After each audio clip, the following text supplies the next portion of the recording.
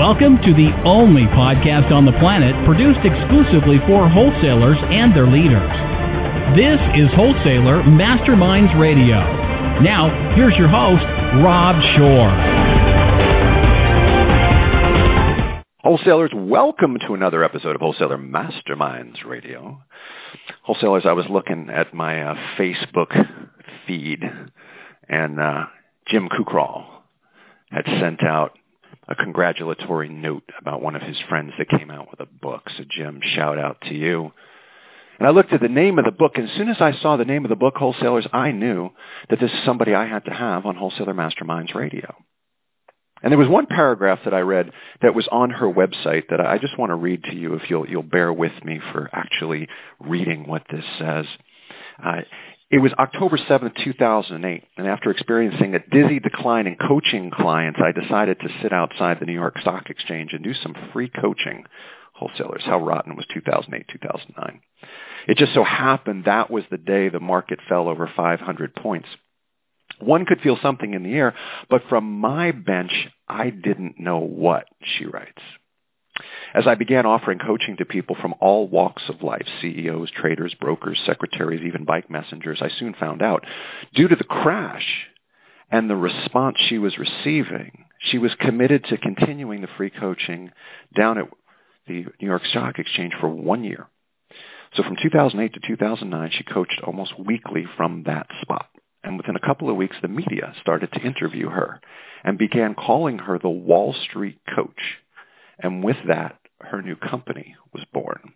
She has a brand new book out called Transforming Wall Street.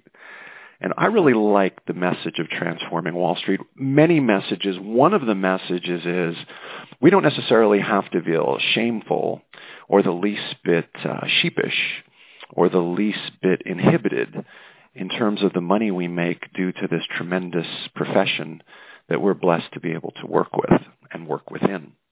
Kim Curtin, welcome to Wholesaler Masterminds Radio. Thank you so much, Rob, for having me. It's a delight to have you here. So tell me a little bit about the book, how it came to be. This whole notion, we don't have opportunities, generally speaking, in our lives as wholesalers to have many discussions with many folks about money and what we make. Because quite frankly, unless they're friends that are in the business, they don't have the opportunity to be blessed with as much income. And number two, if they're outside the business, it's a forbidden topic, which protocol would say is the right thing to do. But what about our feelings inside about what we make? How do you touch on that stuff? I think it's so important for people to be proud, at the very least on an internal basis, around the great success they have. I think the question that we've seen in the media, it's almost repositioned success and demonized it. I think because there is the disparities that exist within the certain structures of Wall Street and the behavior there's nobody I know, even those who are wildly successful on Wall Street, who are not frustrated with the disparity and the things that have happened that have been out of integrity. But because you're out of integrity, that's what's the matter at hand. It's not the great wealth that's produced in any capitalistic culture. It's how you produce that wealth. So I was responding by writing this book to say, there's nothing wrong with great success. And in fact, if we begin to position capitalism or great success or great wealth as bad or wrong, we're in dangerous territory. That the question is the integrity and the place we come from, the motive behind it. That's the place that needs to be looked at. We need to not disparage people or make people wrong because they've had great success. And that was why I said I had to write this book, because I'm a true blue capitalist, and being an integrity and being a capitalist to me are completely congruent. So, yeah, we're roundly vilified for being in the financial sector from those that aren't in the financial sector, and oftentimes we are called on the carpet for being capitalists because capitalists are associated with evil. Isn't that a true statement? Yes, I agree with you. And I part of what I discovered in the research of this book is that the father of capitalism, Adam Smith himself, has been really misrepresented to the public at large. So unfortunately, his famous quote of the invisible hand has been really taken out of context, and he's been presented as a person who is an advocate of self-interest and only self-interest. And that's why I think capitalism gets a bad rap. But actually, that's not what he was an advocate of. His book, The Wealth of Nations, actually was his response to a very similar situation we all went through in '08, which was the collapse of a bank in Scotland. And he wrote that title really speaking to the wealth of a nation is what all people experience. So he was actually the first advocate of saying, hey, crony capitalism is not fair, and we need to, really get this thing more balanced so that everybody has opportunity. All capitalists, if there's one thing from the ones that I obviously spend time with, they're an advocate of everybody having opportunity. The more opportunity for everybody, the more everybody does better. So this misrepresentation of what Adam Smith stood for, I think, contributes to that misnomer about capitalists are evil. And the other thing I just want to quickly say is there's a very lesser-known work of Adam Smith's that I highly recommend people read for themselves called The Theory of Moral Sentiments.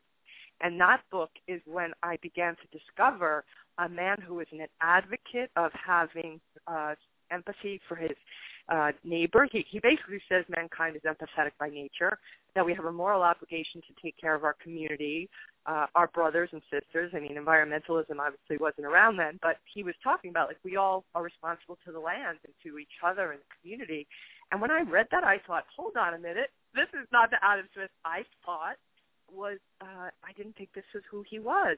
So having, read that was my wake-up call that, wow, most of us don't really even get what that man was advocating for. And, he's the one that, pretty much began this kind of phrase. He himself, was that kind of a human being. So anyway, I will stop there, but you get it. You get it. No, I appreciate that. Let's talk a little bit about how you arrived at some of your conclusions, because these are not just the writings and findings from your time sitting in front of the New York Stock Exchange 2008, 2009. You did a host of interviews, and you interviewed some wildly successful and moneyed folks to get your data that supports this. So give us give us a thumbnail sketch, not too far down because we don't have time, but a thumbnail sketch of some of the folks that you spoke to, and maybe what some of your aha moments were in speaking to them, because we're talking about, millionaires and billionaires that you had access to. Give us some insights into that. I think what the biggest insight was, for example, just speaking to Bill Ackman, right? He went through his own moral dilemma and stood up against Spitzer and some really, kind of trumped up charges to stand true to his name, where it wasn't just his money was at stake, but they were really trying to bully him into settling so that, and they were threatening him, in fact, with letting him know that they were ready to put him in jail. So this is a man who felt his honor was at stake, and he wanted to stand up for his name's sake, so that even when the government comes after you, it's pretty hard to succeed. But he was willing to do that because he wanted to be true to himself and who he was. And I'm sorry, who are we talking about here, Kim? Bill Ackman. And for our listeners that don't necessarily know who he is, let's define that. He's the CEO of Pershing Square Capital. Okay. And definitely somebody who would be considered a billionaire. He is somebody who has been wildly successful as a capitalist, but has done so, in my opinion, with his integrity and with him being true to his own moral code. So, I have stories like people, men and women featured at, great success level, but I also have people that are featured that, wouldn't be considered even a millionaire, because I wanted people to see that there's that it's not, some people could say, oh, well, it's easy to stay in integrity when you have that much money, but I wanted people to see their examples, other capitalists in here who have yet to achieve, that kind of level of success and yet are still being true to their integrity. The biggest lesson is that who we are on the inside determines, wealth and meaning, right? So wealth, in my opinion, is more than just monetary. It's about relationships that are healthy. It's about a sense of peace of mind, a sense of looking yourself in the mirror and being proud of who you are and how you operate when nobody's looking. Those are the qualities that I saw these Wall Street 50, or what I call the 50 I feature, all have in common. They have spiritual intelligence, not just emotional intelligence, but they're able. Spiritual intelligence is a term Cindy Wigglesworth has defined recently, the SQ21. And what that meaning is for her, she's described it as being able to stay, with equanimity in the face of great volatility. And that's the common quality I found among all of them. That the money doesn't make them who they are. It's kind of it's sort of something that develops from living a certain lifestyle. And coming from this place of money's not bad or evil, it's energy. It's an energy that, you get. I'm of the opinion the more money you have, the more impact you can have for the better on this world. So yeah. Let's segue a little bit off of what you just talked about, and there's a title on your website of one of the topics that you speak about, and it has some interest, I know, to me, and I'm certain to our listeners. Authenticity, the unexpected key to revenue.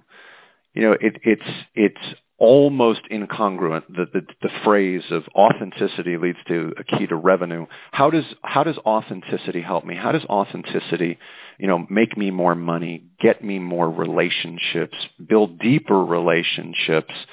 How does that work? Because so often, especially for some folks that are listening that early in their careers maybe went through classic sales training. I was just on the phone with a client yesterday, and we were talking about classic sales training they went through when they were youngsters. And so much of that is quite inauthentic. He was coached by a mentor that said, when somebody asks you, how was your day, there's 3 or 4 standard pat answers. And then he said to me, how about if I just tell the truth? Not necessarily that, I just, my cat just got run over and I'm having a terrible day, because we don't have to bring that into our client's life. But how does authenticity play into this? Authenticity is about trust, ultimately. And at the end of our day, our clients, whether we work in an organization or working on our own, it's all about trust. Who do you trust? I trust the people that are real with me. It doesn't mean exactly like you said. You have to be like, my wife served divorce papers on me this morning. That's just a little more information that's needed in that moment. But to be authentic, to be like, today's a tough day for me. If you are able to be that genuine with the person across from you, that will it gives them a sense that, wow, he's somebody that's real. He's somebody that if he can be honest with me in this moment, and not just give me a standard, I'm fine, then that may be somebody I can trust and I can connect with, because we're all human. No matter how wildly successful or brilliant we are, we're going to have rough days. We're going to have periods in our life that are not so great. And stuff's going to happen with our clients, right? It's not going to always go perfect. But it's like, how do you handle things when they're not perfect? Are you going to be real with me? Are you going to be honest? Are you going to call me and pick up the phone? Or are you going to hide and not talk about it? If you tell me you're the kind of guy that's going to be there even when the blank hits the fan, then I'm going to much more be willing to trust you. There's a great quote by John Maxwell that says, people don't care how much you know until they know how much you care. And that's what I think authenticity does. It lets a person across the table from you know what, they're trustworthy. I can trust this person. Let's talk a little bit about a kissing cousin of authenticity, and that would be vulnerability. And you write that vulnerability, just in this title, vulnerability is the new authority. Some folks view vulnerability as weakness, that it is the opposite of authority. It denigrates your position. how are you equating vulnerability with authoritativeness? Well, it ties right into that previous concept of authenticity. We think that what impresses people is our economic, perhaps, position, our educational titles, that we have a certain kind of car or, a corner office. Those are rarely the things that really impress people. Authenticity and genuineness and a sense of being able to trust somebody, that's what impresses people. When you listen to people or great speakers, the orators that really capture people's attentions aren't those who are, appearing to be perfect. It's the person who is, bruised and bloodied, who, that great quote from Teddy Roosevelt, it's the man in the arena, that man in the arena who's willing to take the chance. That's why we love the hero stories so much. The hero story is not a perfect man or woman. It's a story of a person willing to get their hands dirty, a willingness to be real. And, when I look at Jim Collins, he has a great concept called level 5 leadership. When you look at they looked at the most successful companies of all time and what were the common qualities among those CEOs. And the two common qualities were fierce resolve and humility. And it was those concepts, which are very paradoxical, that were the qualities the most successful companies of all time over the longest period of time studied were consistently run by CEOs that had those two qualities. And that these were CEOs who, whenever things went wrong, they took responsibility for it. And whenever things went right, they had a tendency to say, you know what, that's because of my great team. And so you think it's the flashy, guys that with the, big egos would be the ones who would be successful CEOs. And this study has shown that that's actually not true. So that to me is, the willingness to be vulnerable is a willingness to be authentic. It doesn't mean you have to leave your heart or your, experiences wide open to people, right? People have to sometimes earn your trust, but it is about realizing that, if you did admit, let's say on that one call, like, how are you today? It's kind of a tough day. What that person will think is, wow, you mean he's human? I can relate to that human. That's when people come to you. That's when they come to you, when they say, wow, that guy, because everybody's human. Everybody's having pain. There's a great quote that says, be kind to everyone because everyone is fighting a hard battle. Yep. No matter who the person across the table from you is, the king of a country, the head of a billion-dollar company, they have pain. They have life happen to them. There's illness. There's heartbreak. There's children that don't talk to them. This is happening for everybody around them every day. And so when you show a little bit of your soft underbelly, it gives permission to that other person to be human too, and that they're not so, alone in the battle of just getting through life. Wholesalers, you'll have a chance to check out more when we link up Transforming Wall Street on our website.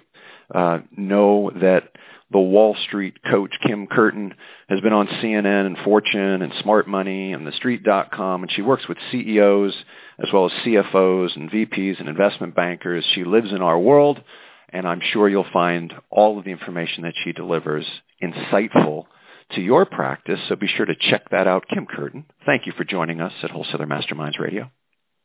Thank you, Rob, so much. Wholesalers, come back again for our next episode of Wholesaler Masterminds Radio.